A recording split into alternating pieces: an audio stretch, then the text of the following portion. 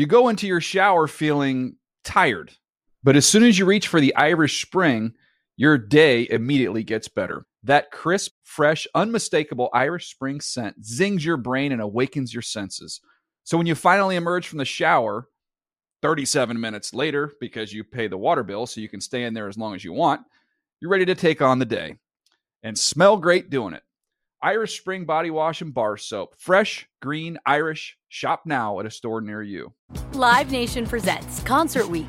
Now through May 14th, get $25 tickets to over 5,000 shows. That's up to 75% off a summer full of your favorite artists like 21 Savage, Alanis Morissette, Cage the Elephant, Celeste Barber, Dierks Bentley, Fade, Hootie and the Blowfish, Janet Jackson, Kids Bop Kids, Meghan Trainor, Bissell Pluma, Sarah McLachlan.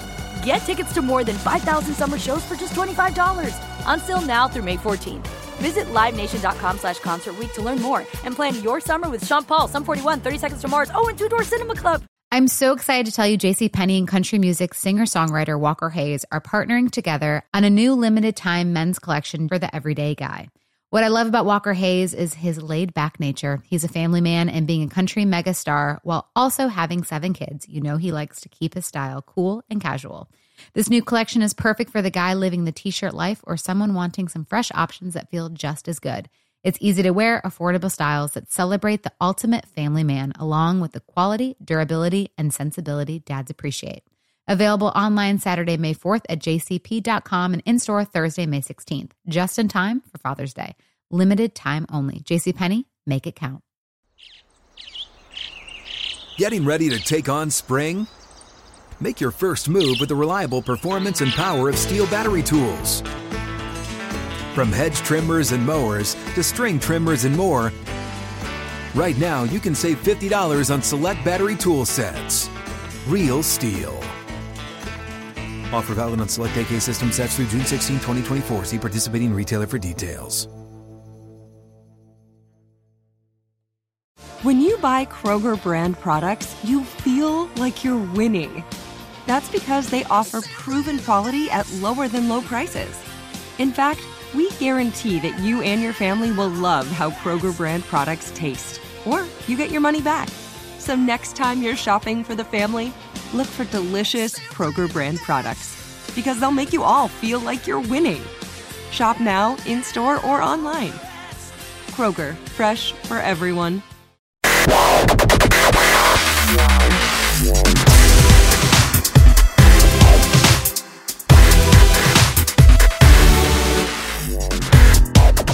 Hey there, everybody. It is Wednesday, June 8th, 2022. Welcome to the NFL Fantasy Football Podcast, where we're open to calling plays for the Patriots this year. It's me, your man, MJ Marcus Grant, alongside Michael F. Florio, producer Randy at the controls, and because it is summer, you know we always have a cavalcade of fantasy stars popping on the show, folks that maybe you're familiar with, maybe you're not. And if you're not, we're certainly glad to introduce you to them as well. So our guest today, if you have been deep in these fantasy streets, you have probably seen her in a whole lot of places. She writes with Fantasy Footballers. She's at Fantasy Pros, NBC Sports Edge, also at Mayo Media Net, our pal Pat Mayo, who has built his own little fiefdom up there in Canada.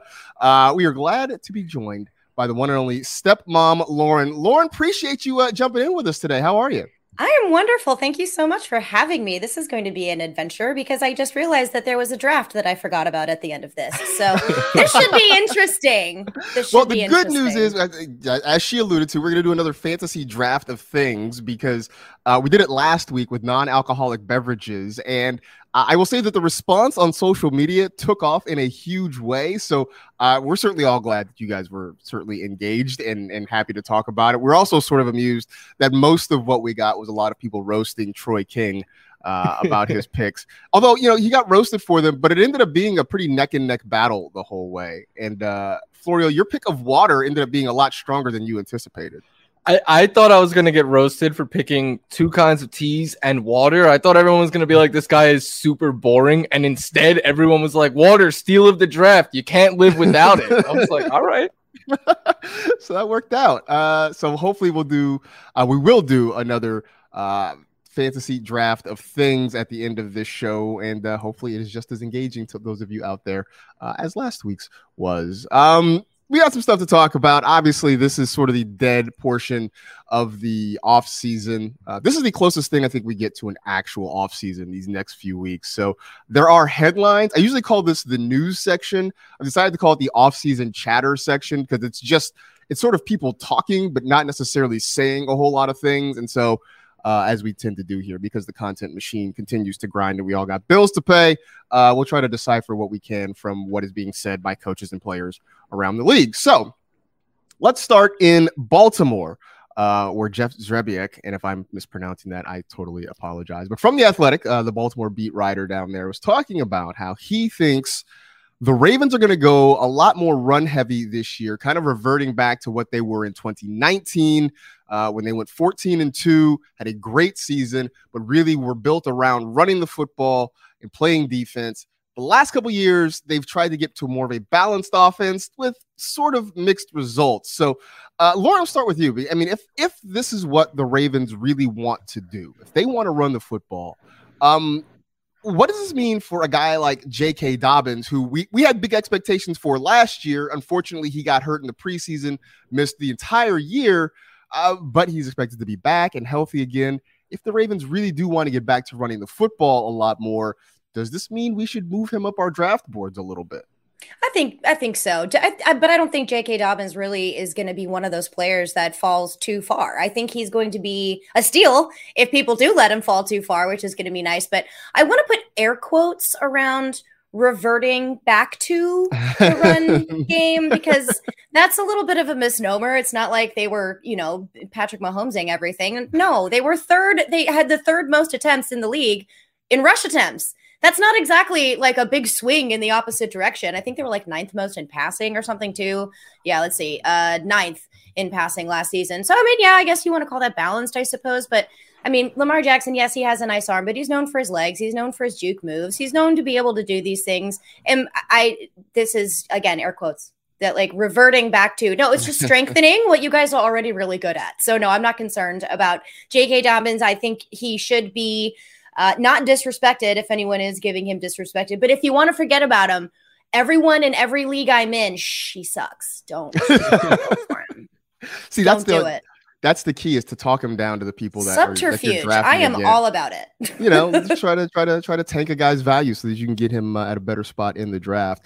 I mean, Florio, we looked at this backfield in the past, and when everybody was healthy, when it was whoever it was, if it was Dobbins, if it was Gus Edwards, if it was, take your pick, it always seemed like it was kind of a 1/3 split between, the two running backs, and then obviously Lamar Jackson taking a lot of those opportunities. I mean, is that back in play again? And is that something we keep in mind if you're thinking about drafting a Ravens running back? To me, it is. I really like J.K. Dobbins, like his talent as an individual running back. And I see the path for him being an RB1, similar to what Mark Ingram did in Lamar Jackson's MVP year, and that's score a bunch of touchdowns, because at the very least, I have pass game concerns with him. Like, they did bring in Mike Davis immediately after he got cut. We know that he can be used in the passing game. They drafted Tyler Batty. He is also a pass game specialist. So if J.K. Dobbins' usage in the passing game is limited, that I think that limits his upside. So I like J.K. Dobbins. But I do have concerns about what his role in this offense is going to be exactly, especially because they like Gus Bus, but he's someone who is kind of fringy. They could potentially get away from that contract if they want to. So I still think we got to monitor this situation pretty closely. I like Dobbins as an RB2. I think his upside is more of a low-end RB1, but I agree with Lauren. If people are, saying like, oh, we have concerns about him and he starts sliding a bit, then I'll be in. But if we see the opposite and people start saying, remember how good this guy is in this offense that's going to run so much, and he starts getting pulled up, then I'll probably be out. I'm waiting for J.K. Dobbins Day on fantasy Twitter, because you know how it's coming, right? It's coming, because by the time we get through the end of the summer, we get to training camp and preseason games, like pretty much every notable skill position player is going to have a day where they're the main character, right? Like, it's going to happen. So J.K. Dobbins Day is coming. A couple things I will say that at least are worth keeping in mind is that he is still sort of rehabbing back. And I know that the reports are the Ravens are going to take it slow, that he's sort of been working away from the team and everything's fine. Apparently Baltimore's pretty happy with what they're hearing, the progress he's making, but he has not necessarily been working out with the team a lot. So he's still working his way back. Gus Edwards is also still working his way back.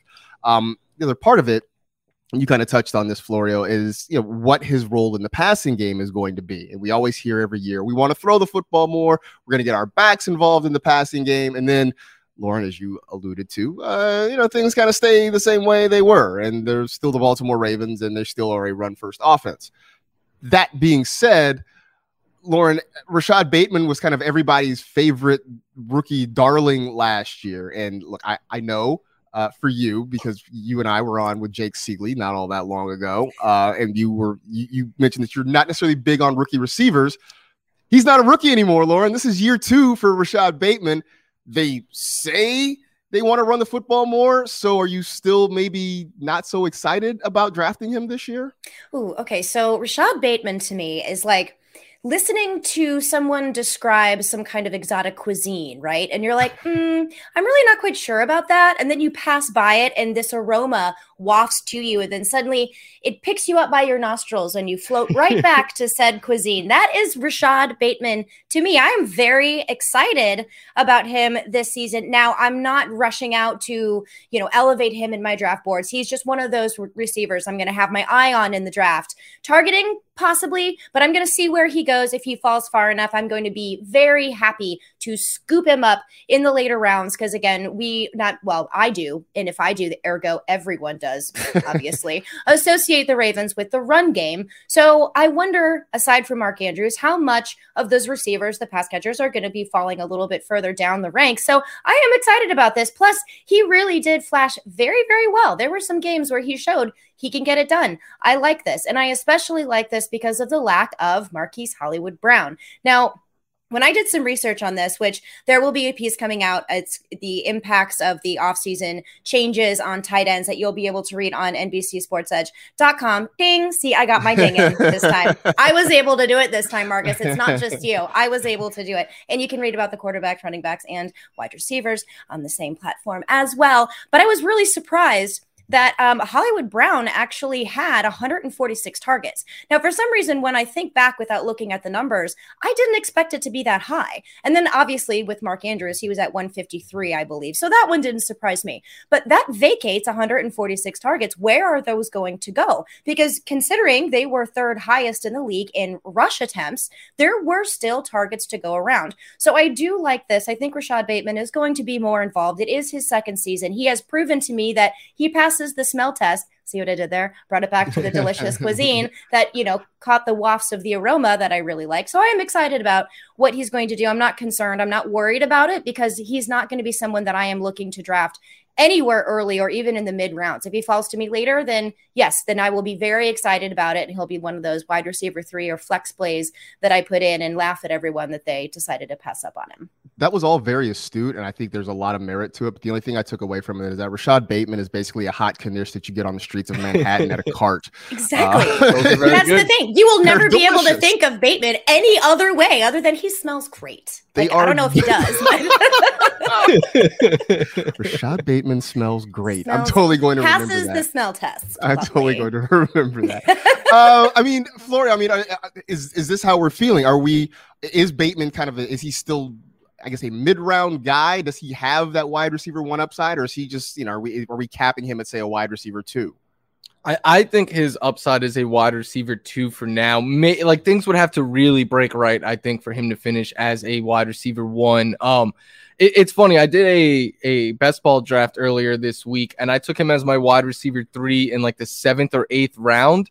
I felt good about getting him there, but he's someone that comes with, fantasy Twitter loves to hype this guy up. He will be the main character one day and probably start to get his ADP pulled up a little bit. I feel similar to Lauren once again. I like Bateman as a player. I like his talent. I think he's a really strong fit for Lamar Jackson, but I think it ultimately comes down to how much you think the Ravens are going to throw the ball, because I was also surprised to see Marquise Brown had 146 targets last year, because every year prior to that, he was averaging around 7 targets per game. He's consistently like wide receiver 90 in routes ran because they just don't throw the ball a whole lot. And Marquise Brown was able to combat that by being a great downfield threat, someone who could pick up 40, 50 yards and one catch. Bateman has the ability to be a downfield receiver, but he doesn't have the speed and the field stretching ability like a Marquise Brown does. So I think for him to get close to that wide receiver 1 value, he's either going to need around 150 targets. And I don't feel confident projecting that for him. I mean, Florio, I always like to talk about talent versus opportunity here. And for me, Bateman was sort of one of those test cases. I actually wrote about it. I didn't include Bateman, but I did write about it for our pal Bob Harris and Emil Kadlik in the upcoming Football Diehards magazine, out on newsstand soon. Bing. So you can go check that out, whenever that's available. But Bateman was sort of one of those test cases where a lot of astute people who study wide receivers talked about how much they loved Bateman. They loved his ability. And I said, sure. He also goes to the run heaviest team in the league. So that's going to kind of cap what his opportunities are going to be from a fantasy standpoint. I'm sure he's very talented. I trust those people who study that sort of thing, and I trust their opinions. But to me, it was a situation where the opportunity doesn't necessarily match up. And so I think that more than anything sort of puts a ceiling on potentially what he can be. But, as Lauren mentioned, the fact that a lot of targets are now open because Marquise Brown is collecting mail in Arizona, maybe that does help him a little bit. All right. Let's shift our attention down to Dallas, where Ezekiel Elliott says he still feels he has, quote, something to prove. I get it. The last couple of years, a lot of people have been throwing dirt on Zeke's name. He is not looking like the dominant back that we saw when he first came into the NFL out of Ohio State. And like last year, you didn't have to look very far on Twitter to see people saying that Tony Pollard maybe deserved a bigger role than he did in the Dallas offense. But you also go back and you look over the last few years, Zeke consistently still finishes among the top 10 running backs. And so that leads me to wonder, Lauren, are we overreacting to Zeke's production? I mean, it's not what it once was. It's not what you probably got if you drafted him, say, in the top 5. But in the end, he still ends up as an RB1. Are we freaking out too much, or is there really something there that we need to be concerned about?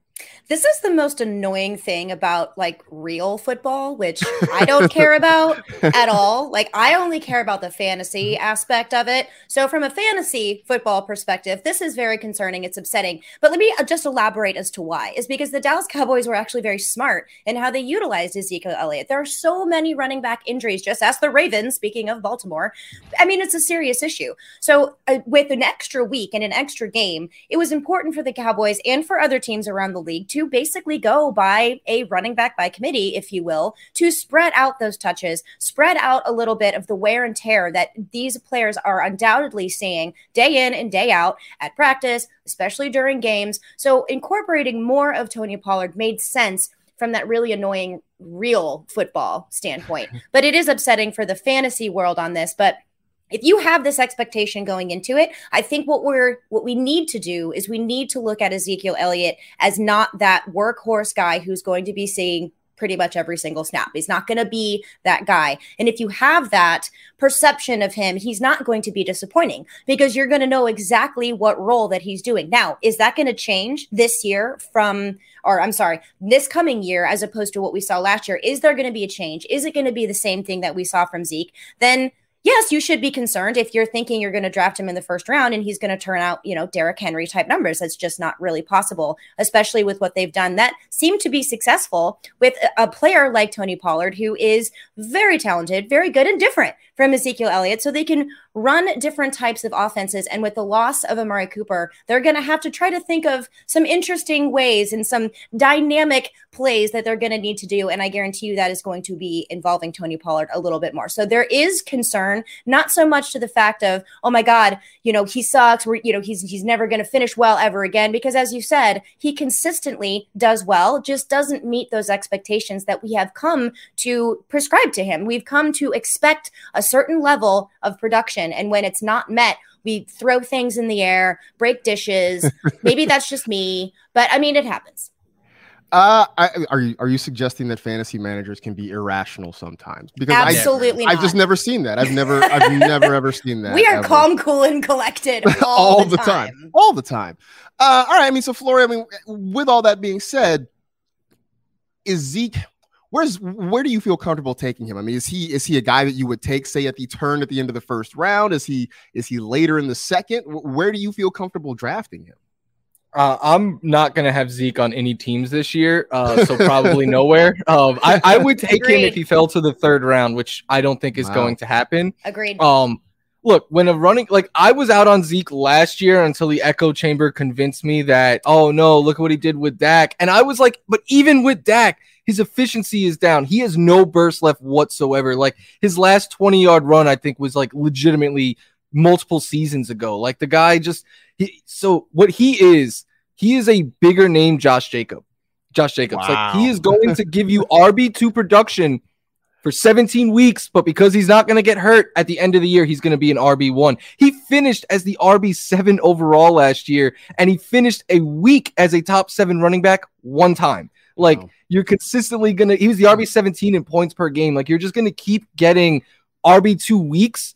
And the thing is, like, I know people are saying, oh, he's hurt. The year before was, oh, Dak was hurt. It's always an excuse with Zeke, but the efficiency continues to decline and has been for years. There's no burst, like I said, and now his touches per game is going down. And what used to keep him afloat was a high target total. Last year in 17 games, he had fewer targets than the year before where he played only 15 games. Like Tony Pollard is a legit concern that is eating into his passing game work.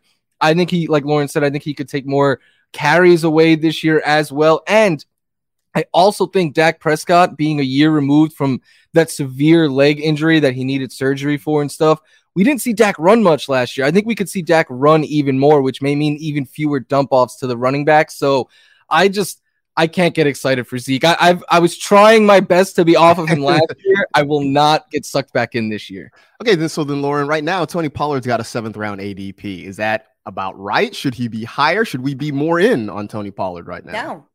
I mean, no. I think that is right where he should be. It depending on where the narrative goes, because we have nothing else to do. We just talk about all these random things that could happen. So depending on what narrative street decides to branch off on whatever block that we're going to, is going to depend on where his ADP goes. But I don't think that we should necessarily be throwing too much more stock into it unless you're in really deep leagues. Then he's kind of one of those characters that's a little bit more intriguing to me.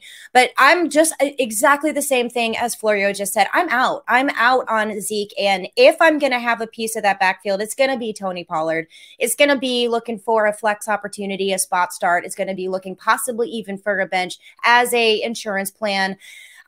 I'm not sold. And I don't think that we need to be, hyping either one of these two up, because if anything, Zeke needs to reprove himself. Why am I air quoting everything? I don't know. For everyone just listening, I am literally air quoting almost everything that I do, but I think he needs to reprove himself to the team that they spent all this money on him. And to quote Mr. Jerry Jones, Zeke who? I mean, that's a situation. So I don't know. I'm just out. I'm out. I don't like it.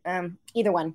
Yeah, I thought it was really awkward when you air quoted Ezekiel Elliott. That was just kind of weird. I didn't understand. You look nice, Marcus.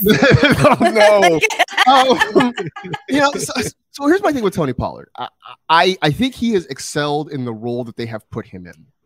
And when I see people saying he deserves more touches, in fact, I've even seen people, maybe this is beyond the pale, but I've seen people come out and say, maybe he should be taking over as the starter and the RB1 in Dallas from Ezekiel Elliott.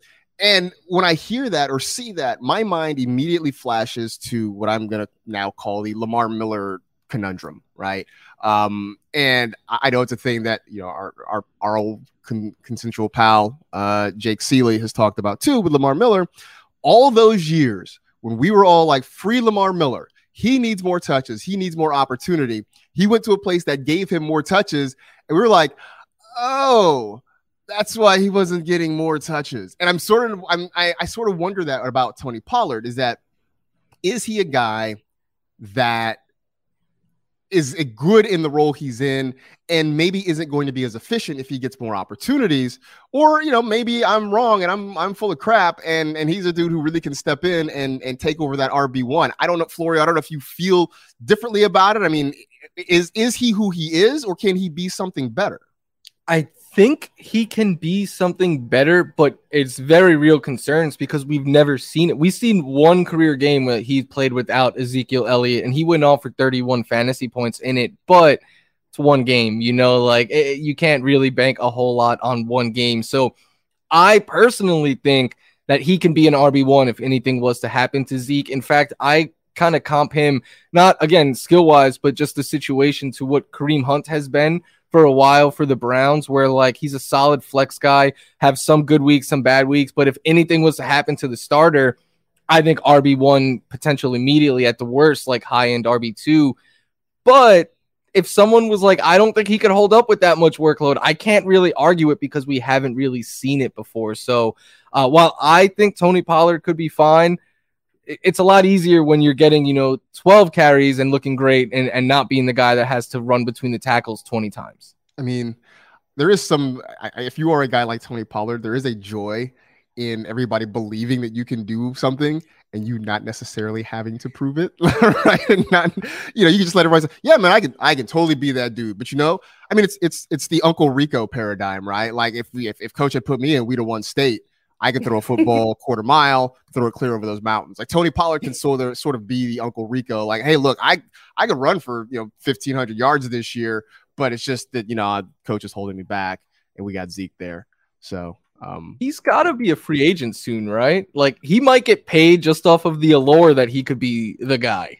Just the idea that there's something bigger and better out there for Tony Pollard, which this is his final year with the Cowboys on his current contract. And I would think there will be, unless something goes terribly wrong this year, I'm sure there will be a lot of takers out there looking for a guy like Tony Pollard to add to their roster. In Pittsburgh, so they signed Mitch Trubisky, and for a minute it looked like, all right, well, Trubes is going to be the starter, and then the Steelers go out and they draft Kenny Pickett. And, right after that, because we all like shiny new things, everybody's like, well, Kenny Pickett's going to be the starter. They made him the first quarterback off the board. He's a Pittsburgh guy. He's staying in Pittsburgh. It's a great story. And now mini camps have opened, and the reports are that Trubisky is the clear and declared number one QB in Pittsburgh. So it's a simple question for you, Lauren. In basic one quarterback fantasy leagues, is Mitch Trubisky draftable?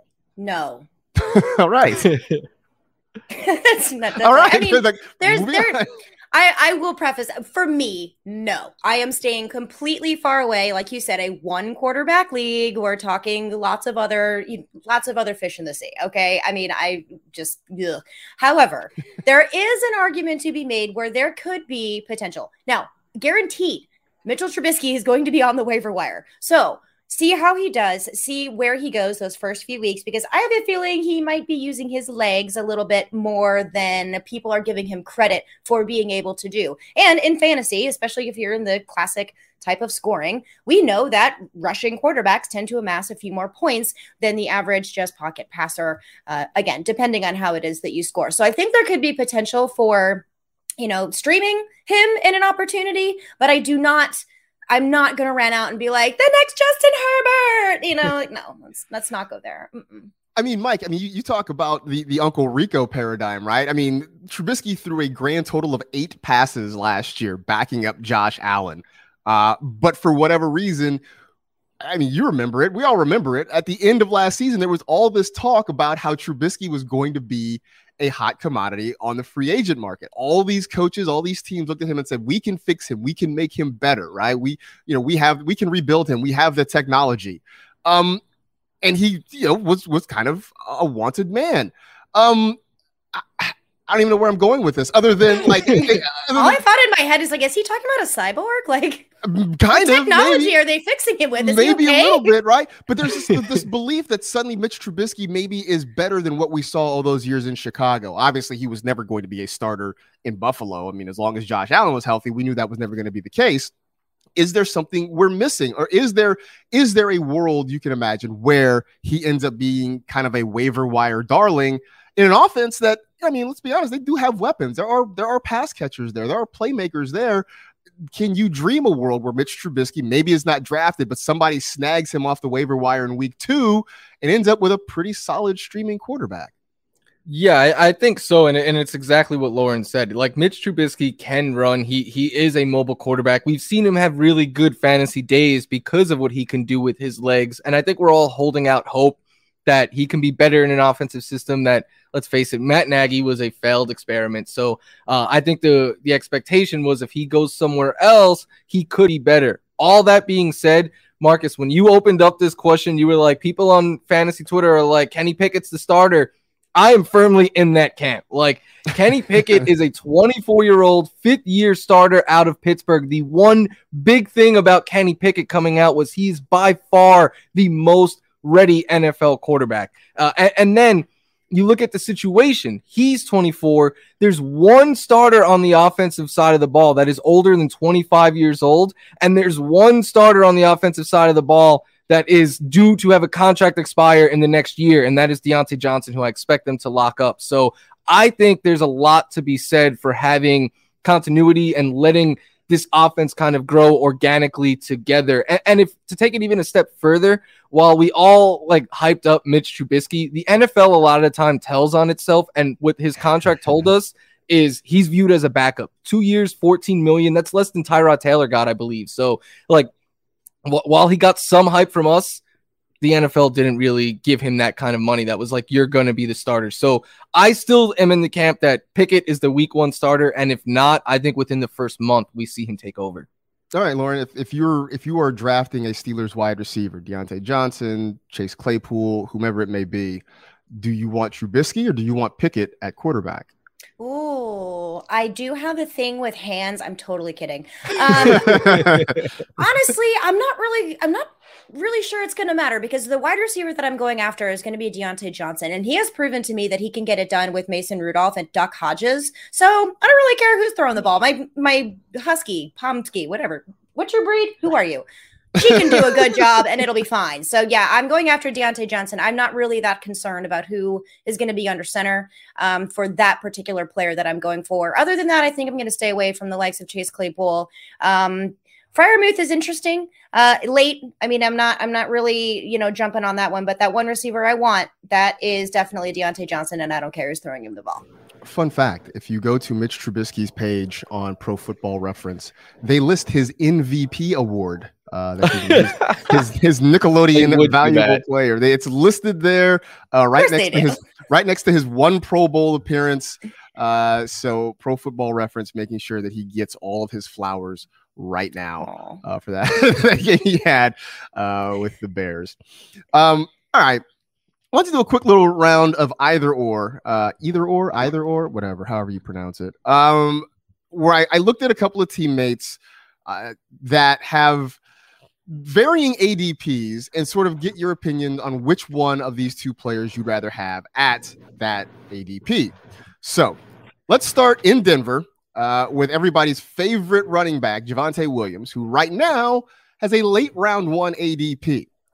I feel like maybe it still hasn't adjusted based on Melvin Gordon coming back to the Broncos because Javonte's at round one, Melvin Gordon's in round 8. So, Floria, I will start with you.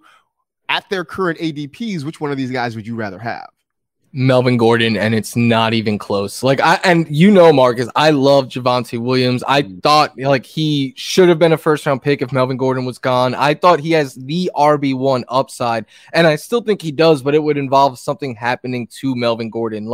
They brought him back because he's a really popular player there. They were other people they wanted him back there, and I don't think we're going to see nearly as many RB touches as we did last year. I mean, each of these guys had over 200 carries, and they were both heavily used in the passing game.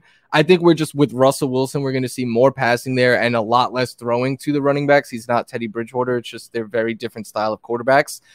But we did see Melvin Gordon last year was the back that got the more usage in the red zone and near the goal line. And I wouldn't be surprised if we see a similar approach to how we did last year. I know it's a new coaching staff. And by the way, Nathaniel Hackett has a long history of using multiple running backs. That's why we hated Jamal Williams all those years when we wanted Aaron Jones set free. But I wouldn't be surprised because both of these guys are so talented if it was just one series Javonte, one series Melvin. So instead of drafting Javonte at his ceiling, I'll take the 7-round discount there.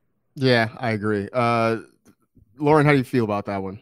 Oh, exactly the same. If you want to talk about a running back by committee that has an almost perfect 50-50 split, it's those two. And it doesn't matter how many times they touch the ball or not touch the ball, it's still probably going to be the same. So I'm not going to waste a first-round draft pick on a guy who's going to have similar, if not the exact same production on a guy that I can get in the 8th round. Yeah, I'm still waiting. I feel like the ADP is going to come down on Javonte Williams. Yeah. It hasn't hit yet. So it's kind of like this one. It's like this one teammate of mine when he was telling me to select my keepers, and he was really surprised that I wanted to keep Christian McCaffrey and Cooper Kupp because he's like, "What about Javonte Williams?" I was like, "Well, Melvin Gordon's back," and he's like, "So it doesn't matter. He's still the better." Stop it! No, no. Why is someone trying to convince you who to keep? I have no idea. I'm like, I do this for a living, right? Like, yeah, but Pumpkin, you should do it. Be quiet. Go away. Talent versus opportunity. I'm telling you, Javonte Williams really talented, but as long as Melvin Gordon is there, the opportunity is not going to be what we want it to be. So, all right. So Gordon in a clean sweep here. All right. Next one. I'll start with you, Lauren. Clyde Edwards-Helaire, who has been a perennial fantasy disappointment in round 4. Or Ronald Jones, who is maybe one of the most argued about players on fantasy Twitter, in round 9. Where are you going? Oh, this is such a situational question, but I'm going to go ahead and stick with CEH here. And I want nothing to do with Ronald Jones. Let's just leave it at that. Lesser of two not fun running backs that I would want to deal with. So I'm going to take Clyde Edwards-Helaire and hope that I have some pretty solid roster construction ideas that I'm going to have to work around in order to take him. But I mean, there's another situation to this too, is I think the offense is going to really, really need to rely on him. So I think we're going to see a different type of Clyde Edwards-Helaire than we've seen before, hopefully, if he can stay healthy. So I'm not as down on him as a lot of people have been, because I never had him on my fantasy team yet. So I'm not, you have not been personally personally disappointed by Clyde Edwards-Helaire. I have not been mortally wounded by CEH. So I'm like, I'm fresh, I'm green, I'll try, like I tried sushi once, loved it. So who knows? Maybe this will be the time. Who knows? All right. So is he sort of like another street food that you see? Like, I'll give that a shot. We'll see. Can you tell I'm hungry? It's lunchtime here. He's like a halal card. Halal, yeah. Like a halal. Yeah, highly recommend. All right, there it is. I'm starving. You can tell. Florio, which end of this are you taking? So at that cost, I slightly lean Ronald Jones, but like I got CEH in a best ball draft this week as my RB3 in the 7th round. And I'm like, at that price, I will take him all day, because we always saw Clyde Edwards-Helaire as the early down back and Darrell Williams kind of spelling him. I think Ronald Jones is going to take more of those low value touches away, like those between the 20 carries. And then I think Clyde Edwards-Helaire will be more used in the passing game, which is what we've wanted for him since he's came to the Chiefs. So if that's the case, we may potentially get the best year we've had yet out of CEH, and he's going cheaper than ever. All right. This may be my homerism showing, but I'm gonna go Rojo. I can't quite quit him no matter what. Like I will admit this. I always find some excuse for why Ronald Jones maybe didn't live fully up to expectations. I mean, we go back to 2020, he was pretty good, right? He had 1,100 total yards. He had 8 total touchdowns, was still splitting time. And then the next year he sort of disappeared again. For whatever reason, he and Bruce Arians just didn't get along. They didn't see eye to eye, and I feel like that sort of held him back. Maybe now he goes to a new place. There's a new coaching staff. Maybe he gets himself in better there a little bit. I still think he's really talented. I think he and CEH are going to split opportunities, but I just think that at the cost, I'm willing to go with Rojo. I'm willing to give him one more shot, right? I'm not willing to give up. I'm not willing to let go of the rope yet on Ronald Jones. Although, I mean, if Edwards-Helaire is hanging out there in the 7th round, then that feels too hard to pass up. But if we're talking round 4 versus round 9, I'm willing to throw my chips back in with Ronald Jones at least one more year. I'll live to regret it probably. But that's where I am. I'm planting my flag and I'm sticking with it right now. All right, let's go wide receivers here. The Miami Dolphins, and I had a chance to sit in on Move the Sticks yesterday and talk with Bucky Brooks, and we were talking about the Dolphins a little bit. I mentioned then that it feels like Dolphins social media is going out of its way to prove to us that Tua Tagovailoa can throw a good deep ball and that he and Tyreek Hill are connecting, right? Ever since that first one, Florio, where it was underthrown and they got roasted by the entire internet for it, they seem to really be trying hard to prove to us that Tua can get it down the field. That being said, he's got a couple of speedsters in his passing game. Tyreek Hill in round 2, Jalen Waddle in round 4. Lauren, which of these two would you rather have at that cost?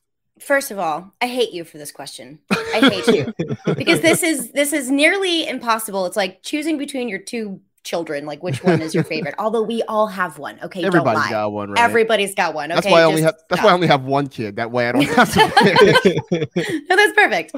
So for me, this is so hard. But I think I'm gonna go with Jalen Waddle. And the reason I'm hemming and hawing about this because I'm going to make this a situational thing again, and I'm sorry to make it so not cut and dry for everybody, but for me, it's going to depend on where I'm drafting in the draft in the first place, who I already have set up as my solid running backs. Am I going to go running back heavy? Who do I need to get? I don't know if I want to waste a second round draft pick on Tyreek Hill. When there are so many mouths to feed in that offense, I'd rather wait until the 4th to get Jalen Waddle, who already has chemistry built up with Tua Tagovailoa that I don't really need to worry about, who played great last year and totally destroyed all of my arguments about why I don't like young receivers. But it's fine. You know what? We'll just leave that. I don't care. I like him. Plus his touchdown dance is epic. So yeah. It's tough. It's really, really, really tough, though. I don't know if either of these is a wrong answer. Let me just tell you that as a host and as the person who puts together this rundown, when I ask someone a question and they go with the, that makes me feel like I did my job, right? Good. Like, like when I ask a question, they're like, it's so-and-so, and it's not even close. I'm like, well, what am I doing here? So when like people are, I feel like that was just a jab over here on Florio. Javonte Williams. Melvin Gordon. It's Melvin Gordon. It's not even close. Next, moving on. Yeah, I do this all the time. It's fine. Whatever. All right. So Florio, I pose the same question to you: Tyreek or Jalen Waddle? I would go with Tyreek of the two because and it's not even close. No. It's really close actually. Waddle last year was a little bit dependent on all of his catches, and I'm not sure he can get that total again with Tyreek now in the fray, but. Truth be told, I'm fading both of them. Like I love each of their individual talents, but I looked back at teams last year that were able to support two wide receiver twos in the same offense, and basically you easily need to be a top 10 offense, but you pretty much need to have a top 5 scoring offense and be top 5 in like touchdown percentage, and I just don't think this offense is going to be able to sustain 2 high-powered receivers. And if it is, I'll gladly be wrong because you're not getting I don't feel like you're getting much of a discount on either of them. So my approach with the Miami Dolphins has kind of been leave the receivers because there's also like Mike Gesicki there. We know they're going to run the ball a good amount. If Mike McDaniel is anything like the 49ers have been in years past, I'll take the shot on Tua though, because I could get Tua as my QB2 in like the 13th round. And then if these two guys live up to expectations, you know who's going to be really good for fantasy? Tua. And if those guys aren't good, I could easily just cut Tua. Whereas if I invested a 2nd or a 4th round pick, I'm going to start these guys all year and never want to move them and hate myself for it. Yeah, I want to piggyback off of that really quick if I can, Marcus. Yeah, sure. I'm also in that same camp, Florio. I say fade both of them. And I'm going to agree that to 100%. I like him as well. But a sneaky one that I think you can get later is going to be Chase Edmonds. And I like what he can possibly do. First of all, they just went like Sam's Club shopping in bulk for running backs this offseason. Am I right? So, but he is different than all of them. And what's so interesting is he reminds me of a Deebo Samuel light, if you will. He's already a great pass catcher. He already is a running back, which is kind of exactly what happened to Deebo Samuel last year. So the only player aside from Tua that I'm very excited about for the Dolphins is going to be Chase Edmonds, because I really want to see what McDaniel's going to do with him and if it's going to be that trickery and that fun sort of creative scheming that we've seen from the 49ers and from him in the run game. And if he's going to use basically a built-in pass-catching running back already in Chase Edmonds. I'm excited about that one. To play off of Lauren's example real quick, they went Costco shopping for all of their running backs, but they were like, listen, we're having company. We can't get we have to pay up for one meal. Chase Edmonds was that meal. Yeah. Oh, yeah. And not only that, then they were like, well, okay, so we're already buying all these running backs. Now we need to update the patio furniture. We need a new area rug. It was crazy. Wow. I always do have Mike McDaniels more of a Costco guy than a Sam's Club guy, but that's neither here nor there. Also, the pivot to all this Tua love was a plot twist I did not see coming when I put this question together. For the record, I think I'd still go Tyreek Hill, even though it's more of an investment, just because of the investment the Dolphins made in him. And I think that to me signals that they really want to try to make him the centerpiece of their passing game. They're going to get him the football as much as possible. Look, Jalen Waddle is certainly a nice compliment, and he can be very successful as well. But I just think with everything the Dolphins put in to acquiring and retaining Tyreek Hill, I think that to me signals that they are really going to try and force feed him the football. All right, last one before we take a quick break. A.J. Brown in round 2, Devontae Smith in round 6. Florio, I will start with you. I will go A.J. Brown there. They traded for him and within minutes made him a massive contract, gave him a massive contract extension. So I think they clearly have big plans for him. I think Devonta Smith is more the complementary piece there. I think he'll stretch the field and help there. But I think we're going to see a lot of generated short throws to A.J. Brown and let him kind of do what he does after the catch. Debo's 1 of 1, but the closest thing to him, in my opinion, is A.J. Brown.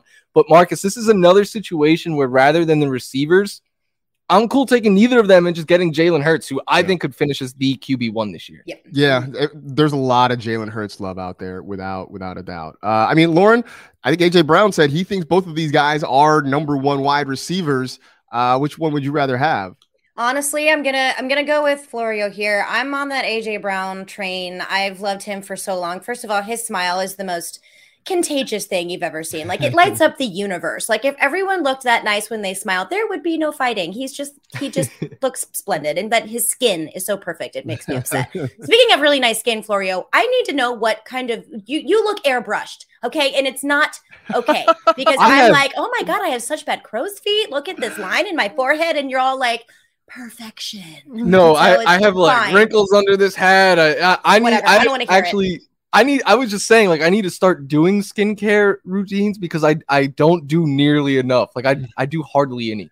Well, peek behind the curtain. When you have like a ring light, that is shining on you, it tends to like wash everything out, right? Yeah, that's what it is. My husband, when he first came home from work, the first time I really started doing podcasts with, professional camera and like nice light and stuff, he walked in the front door and was like, oh my God, what's all over your face? Because I literally look like a clown. I'm like super contoured, like lots of eye makeup. But when you see me on camera, it kind of looks like, did she just wake up? Like that's kind of how it happens. But I need to know what camera you have because you look flawless. The answer is A.J. Brown. That's me. I don't know. The answer is A.J. Brown. The answer is A.J. Brown for me too. I do like Devonta Smith, but again, sort of like with Tyreek Hill, right? The Eagles went out and acquired A.J. Brown. As you mentioned, Florida, they locked him up. He is the guy that they want. So he's the guy that I would take round 2, even over Devonta Smith in round 6. All right. That was beefy. Didn't expect this portion of the show to be so beefy. All right, we're gonna take a break, come back. We're gonna do the fun stuff now. We're gonna do a fantasy draft of things after the break on the NFL Fantasy Football Show. You go into your shower feeling tired, but as soon as you reach for the Irish Spring, your day immediately gets better. That crisp, fresh, unmistakable Irish Spring scent zings your brain and awakens your senses. So when you finally emerge from the shower 37 minutes later, because you pay the water bill so you can stay in there as long as you want, you're ready to take on the day and smell great doing it. Irish Spring Body Wash and Bar Soap. Fresh, green, Irish. Shop now at a store near you. Live Nation presents Concert Week. Now through May 14th, get $25 tickets to over 5,000 shows. That's up to 75% off a summer full of your favorite artists like 21 Savage, Alanis Morissette, Cage the Elephant, Celeste Barber, Dierks Bentley, Fade, Hootie and the Blowfish, Janet Jackson, Kids Bop Kids, Meghan Trainor, Bissell Pluma, Sarah McLachlan. Get tickets to more than 5,000 summer shows for just $25. Until now through May 14th. Visit LiveNation.com/Concert Week to learn more and plan your summer with Sean Paul, Sum 41, 30 Seconds to Mars, and Two Door Cinema Club. This is Colin Cowherd from The Herd with Colin Cowherd. Angie's List is now Angie, the nation's largest home service marketplace. They're here to help homeowners get all their jobs done well. Angie has helped over 150 million homeowners care for their homes. Whatever your home project, big, small, indoor, outdoor, come to Angie to connect with and hire skilled pros to get the job done well. Listen, I've got a couple of things in a bathroom in my house. Got to get it fixed. I don't have time, and I'm not good at it. Angie is. In just a few taps in the Angie app or clicks on the site, you can have Angie tackle your home service project start to finish. With over 200,000 pros in their network, Angie makes it easy to research, compare, and hire pros to ensure a job done well. With 29 years of experience combined with new digital tools to simplify the process, Angie makes completing home projects really easy. Renters, you can use Angie too for moving, installations, or cleaning. Angie can even help with extremely specific projects. Just tell them what you need, and Angie will find the right solution for you. Get started at Angie.com. That's ANGI.com, or download the app today. Snag a Job is where America goes to hire, with the deepest talent pool in hourly hiring. With access to over 6 million active hourly workers, Snag a Job is the all-in-one solution for hiring high-quality employees who can cover all your needs. On demand, temp to hire, part-time or full-time. You name the position. Warehouse worker, retail associate, grocery store clerk, fitness trainer, baker, stylist, bellhop, podcast producer. Yeah, Snag a Job's got a worker for that.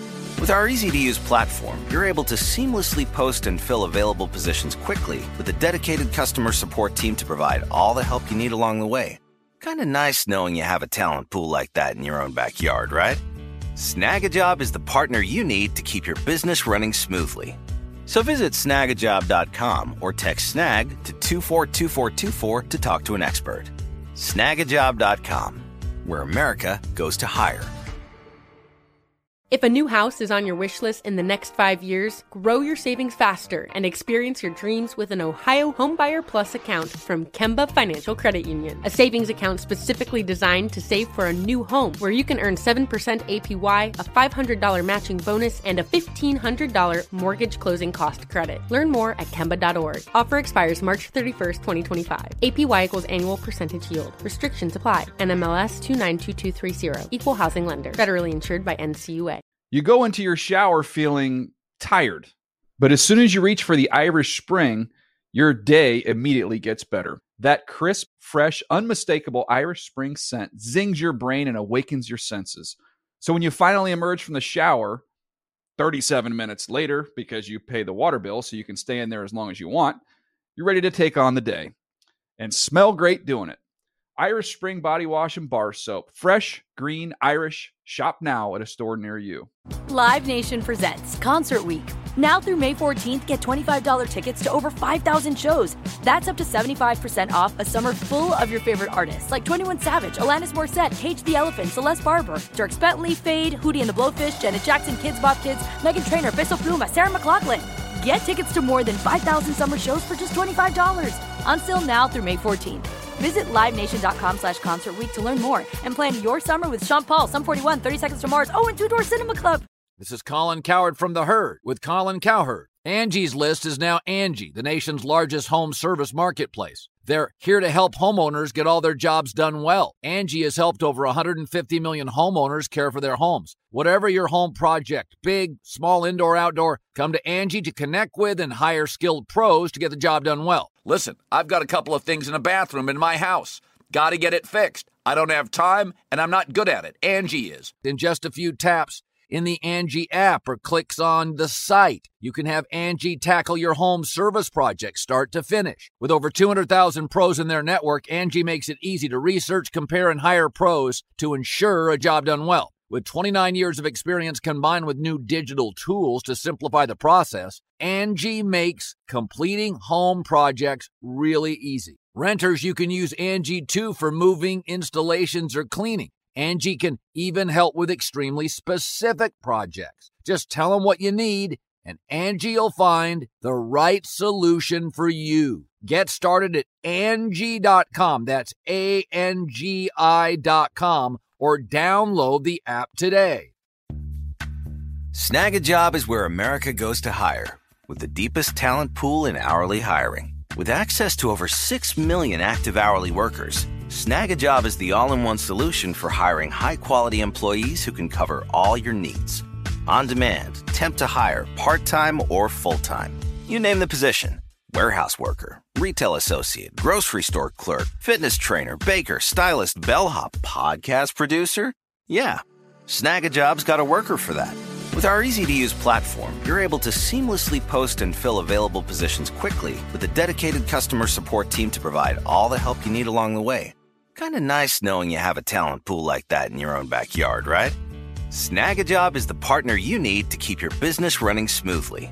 So visit snagajob.com or text snag to 242424 to talk to an expert. Snagajob.com, where America goes to hire. If a new house is on your wish list in the next 5 years, grow your savings faster and experience your dreams with an Ohio Homebuyer Plus account from Kemba Financial Credit Union. A savings account specifically designed to save for a new home, where you can earn 7% APY, a $500 matching bonus, and a $1,500 mortgage closing cost credit. Learn more at Kemba.org. Offer expires March 31st, 2025. APY equals annual percentage yield. Restrictions apply. NMLS 292230. Equal housing lender. Federally insured by NCUA.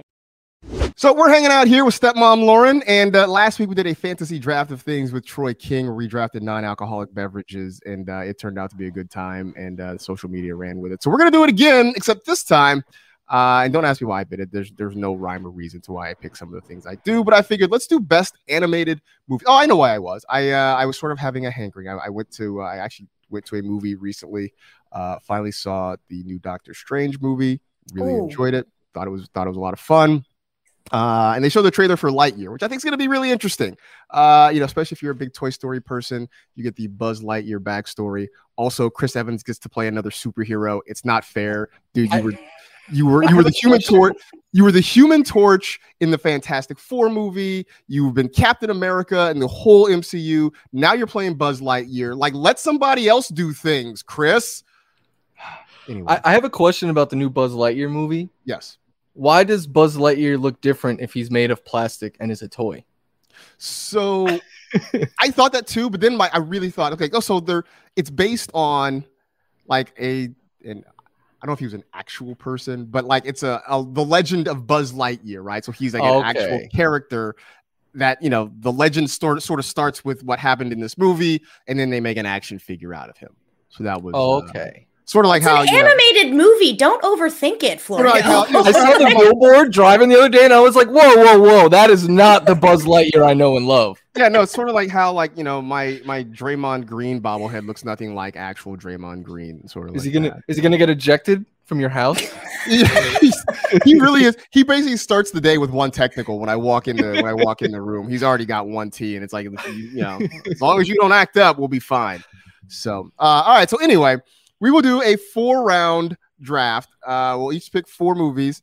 And as the guest, Lauren. So we'll go Lauren first because she is our guest here. Florida, you will go second, and I will go third. We'll keep that order. We won't snake. We'll just kind of keep that order the whole time. So Lauren, the floor is yours. What is the 1.01 in your mind of animated movies? See, in my mind, is not going to get me votes. So. I will incorporate those after I take this first pick that I think was so iconic. It's going to be remembered for forever. And this song gets stuck in people's heads. It probably still is. Animals react to it. Everybody loves it. For me, it's got to be Frozen. Oh, Frozen. Wow. It's Frozen. I don't like that I just said it. It tastes kind of bad because I love animated movies. And I did like Frozen, but I feel like there's super low hanging fruit. Like I just took a cheap shot. I don't know, but I feel like it had to be picked 101. Like that is where it needs to be. Okay. All right. So Frozen, the first movie off the board. So Florio, it's now to you.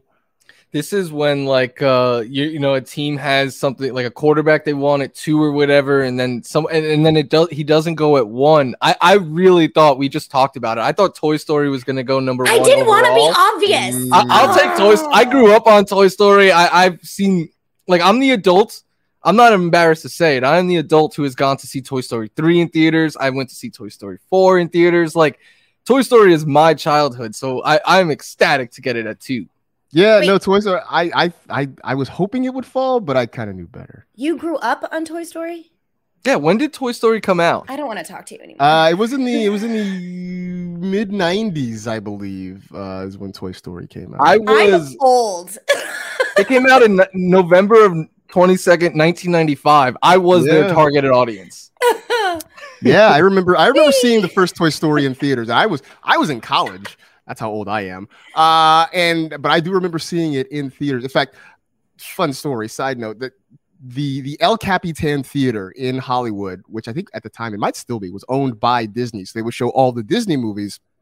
And then you pay a little extra and they would do a stage show like after the film. And so I remember my sister and I going to see Toy Story in the theater and then doing the stage show thing afterwards. They had, people dressed up in costumes like Woody and Buzz and the whole thing. So, all right. So we got those 2 off the board. Toy Story is older than producer Randy, we just found out. Oh, no. Wow. I literally just grew 2 more. That just knocked the wind out of me. I know. Wow. Like, my arthritis just flared up. I mean, oh man. All right. So I'm gonna make my first round pick here. We got a couple of really good choices off the board. I'm gonna go with one that also does have a couple of sequels, although they weren't as good as the first one. But I'm gonna take Shrek as my first Shrek round is pick, great, which was solid. You had Mike Myers and Eddie Murphy together. It even kind of kept Smash Mouth relevant for a few more years. Even like that was a big deal. So I will take Shrek into the first round. All right, so starting round 2, Lauren. Oh, we're not snaking this? Okay. No, we're not gonna snake it. We'll just go. All right. So since we only have 4. Now I'm just terrified that no one is going to know my references except for Marcus, because my fun animated movies are apparently prehistoric. So you know what? Let's go with that. I'm going to go The Land Before Time. Ooh, wow. All right. Old school, classic. Speaking of prehistoric, likely from the Jurassic era. Great time, like me. I feel like that's a movie that my sister had on VHS and just kind of wore it out. I mean, I could make this whole draft about Disney movies, but I'm gonna veer off a little bit. I'm gonna go with The Land Before Time. All right. Great movie, sad movie, because obviously we know how it ends. So things don't work out well for the dinosaurs. Sure Spoiler don't. Alert! Spoiler alert! Spoiler alert! For them. Wait, they don't? Shockingly, yes. All right, Florio, it's to you now. So I went with the little strategy because I love Toy Story, but Toy Story is actually my second favorite animated movie of all time. It is the first movie I ever saw in theaters. I think that it rivals Toy Story. You just can't build a franchise around it. It's The Lion King. Oh, you snake! I had it up. Oh, The Lion King is so damn My good. 101 was between Lion King and Frozen. But I was worried everyone was going to be like, no, that's, not the new one, like the real life Lion King that they tried to do. Anyway, that was a good pick is what I'm trying to say. Do you ever get more hyped than when Simba returns to fight Scar? I mean, come on. Oh man, I'm sorry, Marcus. I had that so locked up. I'm like, second round pick. This is going to be a great draft. All right, so now I got to go somewhere off the board. The good thing is I had another one loaded up, so now I'm just going to go. I'm not going to say it's a reach because I think this is one of the greatest. It is one of the greatest animated movies of all time, and in my mind, this is the greatest superhero movie ever made. So my second round pick, I'm taking Into the Spider-Verse. I have to watch that. You have to watch Into the Spider-Verse. You absolutely do. It is. I remember seeing it. I think I went to a late night showing. I think I had to work, and so I went to a midnight showing, and it was like me and maybe 3 other people in the theater, and I was blown. I stayed for the credits mostly anyway, but I sat and watched the credits because I couldn't move. Like that movie was so amazing to me, and I say this as a Spider-Man nerd. Like I've got multiple Spider-Man bobbleheads and Funko Pops here on my rack here, but Into the Spider-Verse is absolutely incredible. Not to completely get us off topic, I'm about to watch all of the new Spider-Man movies. Where, in what order does this one fall in with the new ones, or is it separate? The Spider-Man movie that just came out. like the new three, the new trilogy. I haven't seen any of them. So the one Spider-Man No Way Home might be the best Marvel movie. I love that movie. Loved it. No Way Home is maybe the best one, but I will say that you kind of need to watch some of the earlier ones because they reference a lot of things from the original. Well, there are 3 trilogies. There are 3 Spider-Man trilogies, but it's not going to. Yeah, No Way Home is not going to make sense unless you've seen the other. I've seen the other, like the Peter Parker, the Tobey Maguire one. Saw all of them in theaters. I forget the actor in the second one, but I haven't seen the new trilogy. So I was wondering where Into the Spider-Verse falls in. Yeah, the Andrew Garfield ones too. Like you do have to see them in order to get the full impact of No Way Home. But No Way Home might be. It is on the list. Really it's in the conversation for best Marvel movie. Absolutely agreed. So, all right. So that gets us through 2 rounds. Round 3, Lauren, it's back to you. Okay, this is going to be when people really start to learn about who I am. Now, my choice here is going to be between 2 very similar type of animation, but I have to go with the one I think that really was, in my opinion, a little groundbreaking with how we saw animation, how we saw love stories, kind of a weird crossover between seasons, if you will. I'm going to go The Nightmare Before Christmas. Oh, that's a good call. That's weird, right? That's a strong entry. Anything from the Tim Burton universe is it was just different. It was beautiful, but it was creepy, but it was also like very touching, romantic. I don't know. It was fun. It was a very interesting movie. I have no beef with that. All right, Florio, it's floor is yours. I'm gonna go with another one that I saw in theaters before. And it's so iconic now. It's Finding Nemo. Like I feel like you can't see a clownfish or any of those fish without being like, that is Nemo. So and it holds up. Like it still makes me laugh. Plus, it also fits in the Pixar canon in the sense that like it starts with a really scary, incredibly sad moment. Like every Pixar movie is designed to either terrify and or depress you and then build you back up as you go through the rest of the story. So yeah, Finding Nemo definitely fits there. All right, so where am I going to go here for my 3rd pick? I am going to go. Geez, I have so many options of what I want to do here. I think I'm going to go old school. I'm going to go back deep in the Disney art. No, actually, no, I'm not. I'm gonna hold off. I might have just given away what my last pick is going to be. But you know what? I'm gonna say the Lego Movie, which was incredibly fun. It got to incorporate so many different other characters from different IPs, Batman and all these other things. Plus, even now, I still sing "Everything Is Awesome" because that song it's the first thing that popped in my head when you said it. Lauren, you talked about songs that get stuck in your head with like "Let It Go" and what have you. Like "Everything Is Awesome" is one of the kings of earworms. So I'll take the Lego Movie in round 3. So all right, so that gets us to round 4.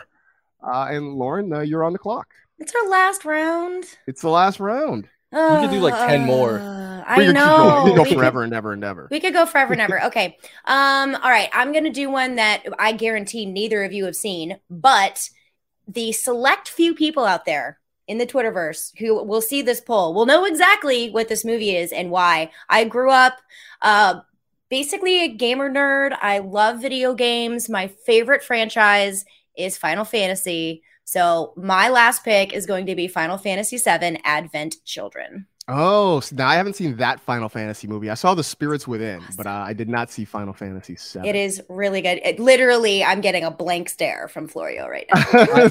I've played the games. I've never seen the movies. Cloud and Tifa. Oh, come on. I saw The Spirits Within, which was spectacularly mediocre. But really? It was fine. There was nothing memorable about it. But all right, Final Fantasy VII. All right. Advent Children. So Florio, your final pick on deck. I need a judgment call from you guys because I don't know if this is fully an animated movie. I know most of it is, but does Space Jam, the original with Michael Jordan, does that count as animated? I count that. Absolutely. I would say so. I mean, that's mostly cartoon characters, right? Then I had a backup in case, but I'll go with the original Space Jam there. I've watched that movie. I can't tell you how many times. Like as a kid, I would just put it on all the time. So now, have you seen the? So this is the 1996 version with Michael Jordan. Have you seen the LeBron version? You know, it's funny. I have the LeBron Funko Pop from the movie. I'm a huge LeBron fan. I love Space Jam. I have not yet seen that one. Okay, I haven't either. I was just kind of curious. Nor have I. We're all just chiming in. I just curious about what your thoughts were. So, all right, okay. So, for me to round it out, this one is maybe one that people. I feel like if you are a Disney aficionado, you probably love this movie. And to me, this is I think it may be the best Disney animated movie. If you pick the one I was going to pick, I'm going to be upset. It is certainly my favorite animated Disney movie. I'm going to go with Robin Hood from 1973. The Disney animated Robin Hood is absolutely incredible.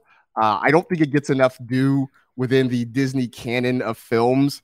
But it is great if you haven't seen it. I'm sure, like, if you have Disney Plus, it's probably on Disney Plus. Go check it out. But 1973, the animated Robin Hood was phenomenal. I literally should show you a picture of my notes, and that one's the very first one on the top. So I was thinking, I'm like, well, and I was trying to do, I don't know what I was thinking, and I should have go. But so I was like debating between that and The Jungle Book, because they're both. They're both very similar. They're both very good. They're both late 60s, early 70s. But Robin Hood has a special place in my heart. So yeah, mine too. Every time we would go to the grocery store, like back in the day, grocery stores had like the video rental, the VHS like tape rental, like right there. Every week, my dad and I would go, and I would always rent that movie. And it was kind of part of our thing. I don't know why he never just bought it. It's just more cost effective to just buy the movie. I knew all the songs. I just loved every single part of it. Yeah, I didn't think that you were going to take that one, Marcus. You have now reached a new level of esteem in my world. Thanks. I appreciate that. So you are welcome. Not you, Florio. No, I'm kidding. All of mine are from like a 7-year span, all of my movies. This has been fun. And you branched out. You also, didn't go straight. I thought you were going to go Disney all the way through, but then you made the left turn with and then the weirdo over here is like, I like video games. With Space Jam at the end. I almost went all Disney because my fallback, if Space Jam didn't count, was Monsters Inc. So all right. Which is a good fallback. So this has been a lot of fun. Lauren, appreciate it. For everybody who doesn't maybe know where to find your stuff, I know there's a lot of different places. So feel free. The floor is yours to tell people where you can be found. So I haven't been able to update it yet, which I will be doing here in the next couple of days, but I put all of my work on my website, which is stepmomlauren.com. All my stuff is there, my work, my videos, my articles, all that kind of fun stuff, and then links to my social media. Come follow me, come say hi. I'm most active on Twitter, stepmomlauren. Come say hi. I love chatting about fantasy football. Fantasy football, folks. Don't be weird. Yeah, cool. Well, again, appreciate the time. Best of luck, continued success with everything you do, and I'm sure that the three of us at some point will cross paths again. Maybe in person at some point. We will all cross paths too. I hope so. That would be absolutely excellent. All right. In the meantime, for us, that'll do it for this edition of the NFL Fantasy Football Podcast. Stay happy, safe, and healthy. Do good, live well. Please take care of yourselves and take care of everybody around you. We will talk to you next week.